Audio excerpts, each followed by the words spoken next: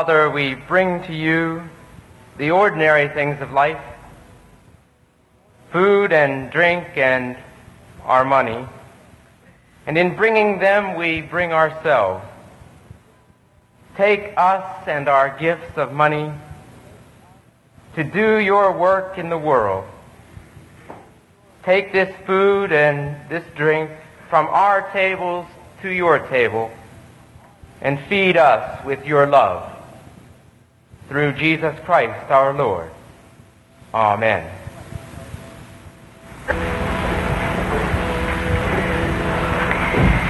Jesus never missed many meals. When the old dinner gong rang, he usually was there. I don't care what page you turn to in the gospel, you will find that Jesus spent much time around a table filled with food. He ate with not only his disciples, but with scribes, Pharisees, even some of his enemies. The first miracle, you'll remember, that Jesus performed or created, it was at a wedding feast, and the last night that he lived here on the face of the earth. He spent it in a long, long dinner hour around the table with his disciples in an upper room, and there he broke bread and poured the cup. Yes, Jesus knew the importance of mealtime. You see, it was a common belief in Jewish tradition that when the Messiah would come, one of the signs would be that he would call his people to a great, long, and lasting feast. Jesus fulfilled that prophecy. And Jesus knew what some of us have forgotten, that around a table is one of the finest places to understand communication, to have confrontation, and to be able to show concern. You study the Gospels, and you'll find that most of the teachings of Jesus that we know, love, and try to obey came not from a pulpit in a church, nor from a lectern in a classroom, but rather were spoken around a table where Jesus used that situation most effectively for teaching, illumination, and confrontation. Yes, and the Spirit of God still works the same way. The place where we, by the power of His Holy Spirit, can confront God, can be filled with concern about the things that God would want us to know, and to be filled with the comfort that God would have us to know, is still found around the table of our Lord.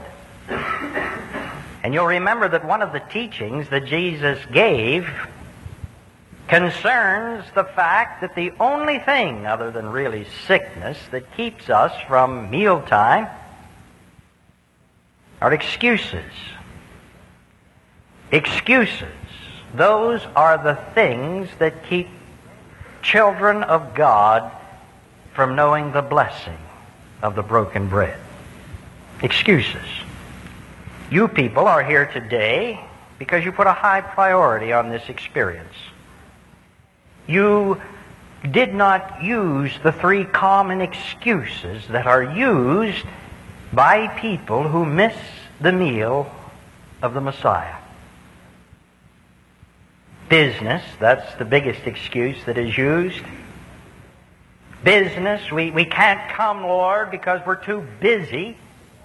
It's important, if we're going to keep bread on the table, we cannot spend time to eat of your broken bread.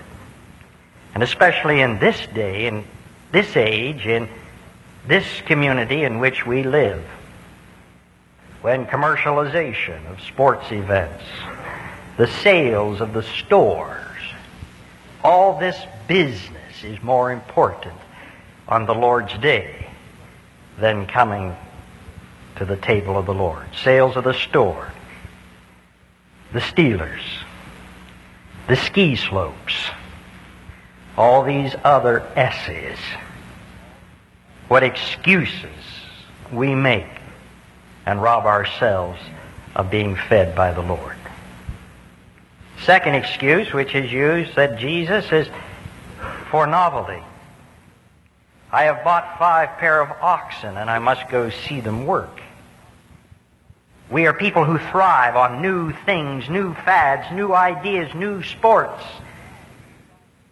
And where do we get the idea that we feel we can sacrifice mealtime with our Lord to go out and experiment with the novelties of life? Yet we do it. The novelty of travel, the novelty of new experience of spending weekends away from home.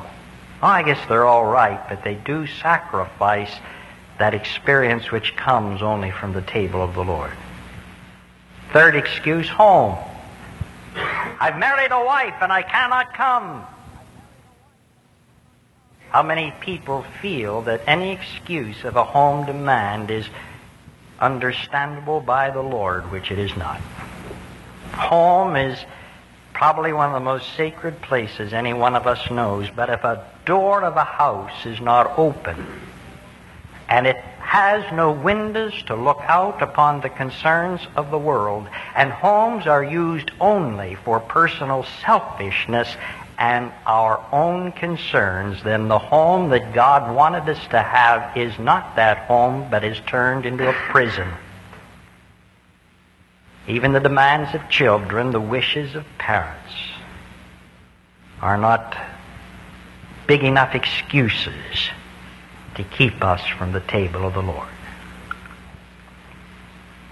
Yet we continue to try to use these excuses to get away from enjoying the confrontation, the comfort, the communion that we can have with God. You people use not your excuse, and you're here today. And I'm sure God is pleased and knows of your presence. And He wants to feed us. I hope none of you came here today just because of habit, or because you had nothing better to do. But you knew that this is the place where you belong. And you came here expecting that in some way God would feed you and have communion with you. You will not be disappointed.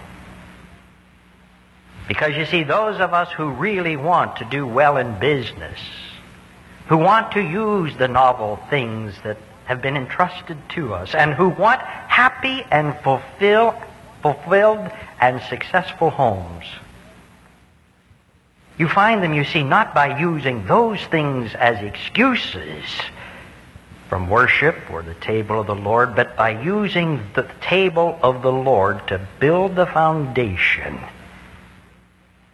which only God can give us through feeding us Himself.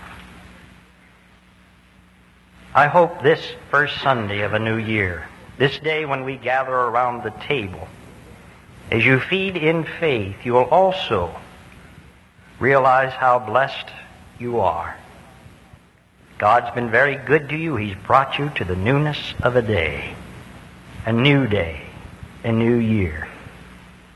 And may we, as we individually commune with God,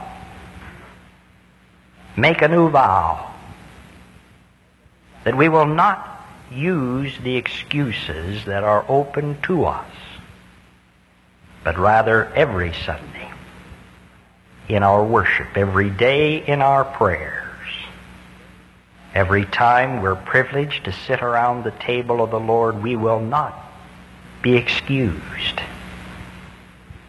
but we will realize that this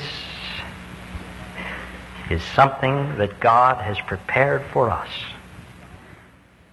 And we excuse ourselves from a deeper meaning in life when we refuse to break bread in this house of the kingdom. So all of you who are truly sorry for your sins and wish to be delivered from the burden of them, all of you who want to lead a more holy life, Those of you who want to be fed from the bread that shall never grow stale and drink from the cup that shall never run dry, you are invited to exercise this priority which has been given to you by God's grace. You will remember that our Lord Jesus, the night in which he was betrayed, took bread. And when he had blessed it, he brake it. And he gave it to his disciples, saying, "This is my body which is broken for you. This do in remembrance of me." And after the same manner also he took the cup, and when he had supped, he said, "This cup is the new covenant in my blood. Drink ye all of it. For as often as you eat this bread and drink this cup, you do show the Lord's death until he come." And now we, ministering in his name, take these elements to be set apart by prayer and thanksgiving for the holy use to which he has appointed them. Let us pray.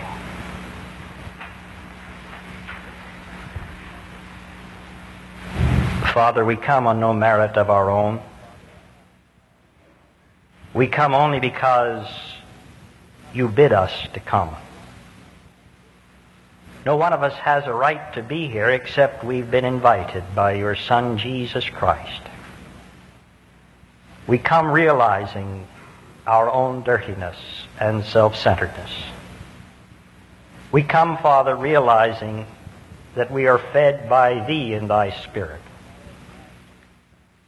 Father, we bring no excuse before you save the fact that we are human beings. We have been created in your image. We have failed you. Yet by the grace of your Son, Jesus Christ, we've been born anew. And by feeding upon you in faith, we can be new people. Father, set apart this bread. Set apart that which is in the cup. And bless in heaven what we do here on earth. Thank you for this meal, Father. And may each one of us realize that not one excuse is good enough to turn down the invitation which comes to us to have communion with you. Hear now our sin as individually we join together praying, "We come before you, Father, on this first Sunday of a new year, confessing our sin and asking for forgiveness for our indifference, selfish preoccupation, and excuses which prevent us from enjoying life. Help us throughout this year to know the blessing of eating bread in your kingdom and having communion with you. Amen.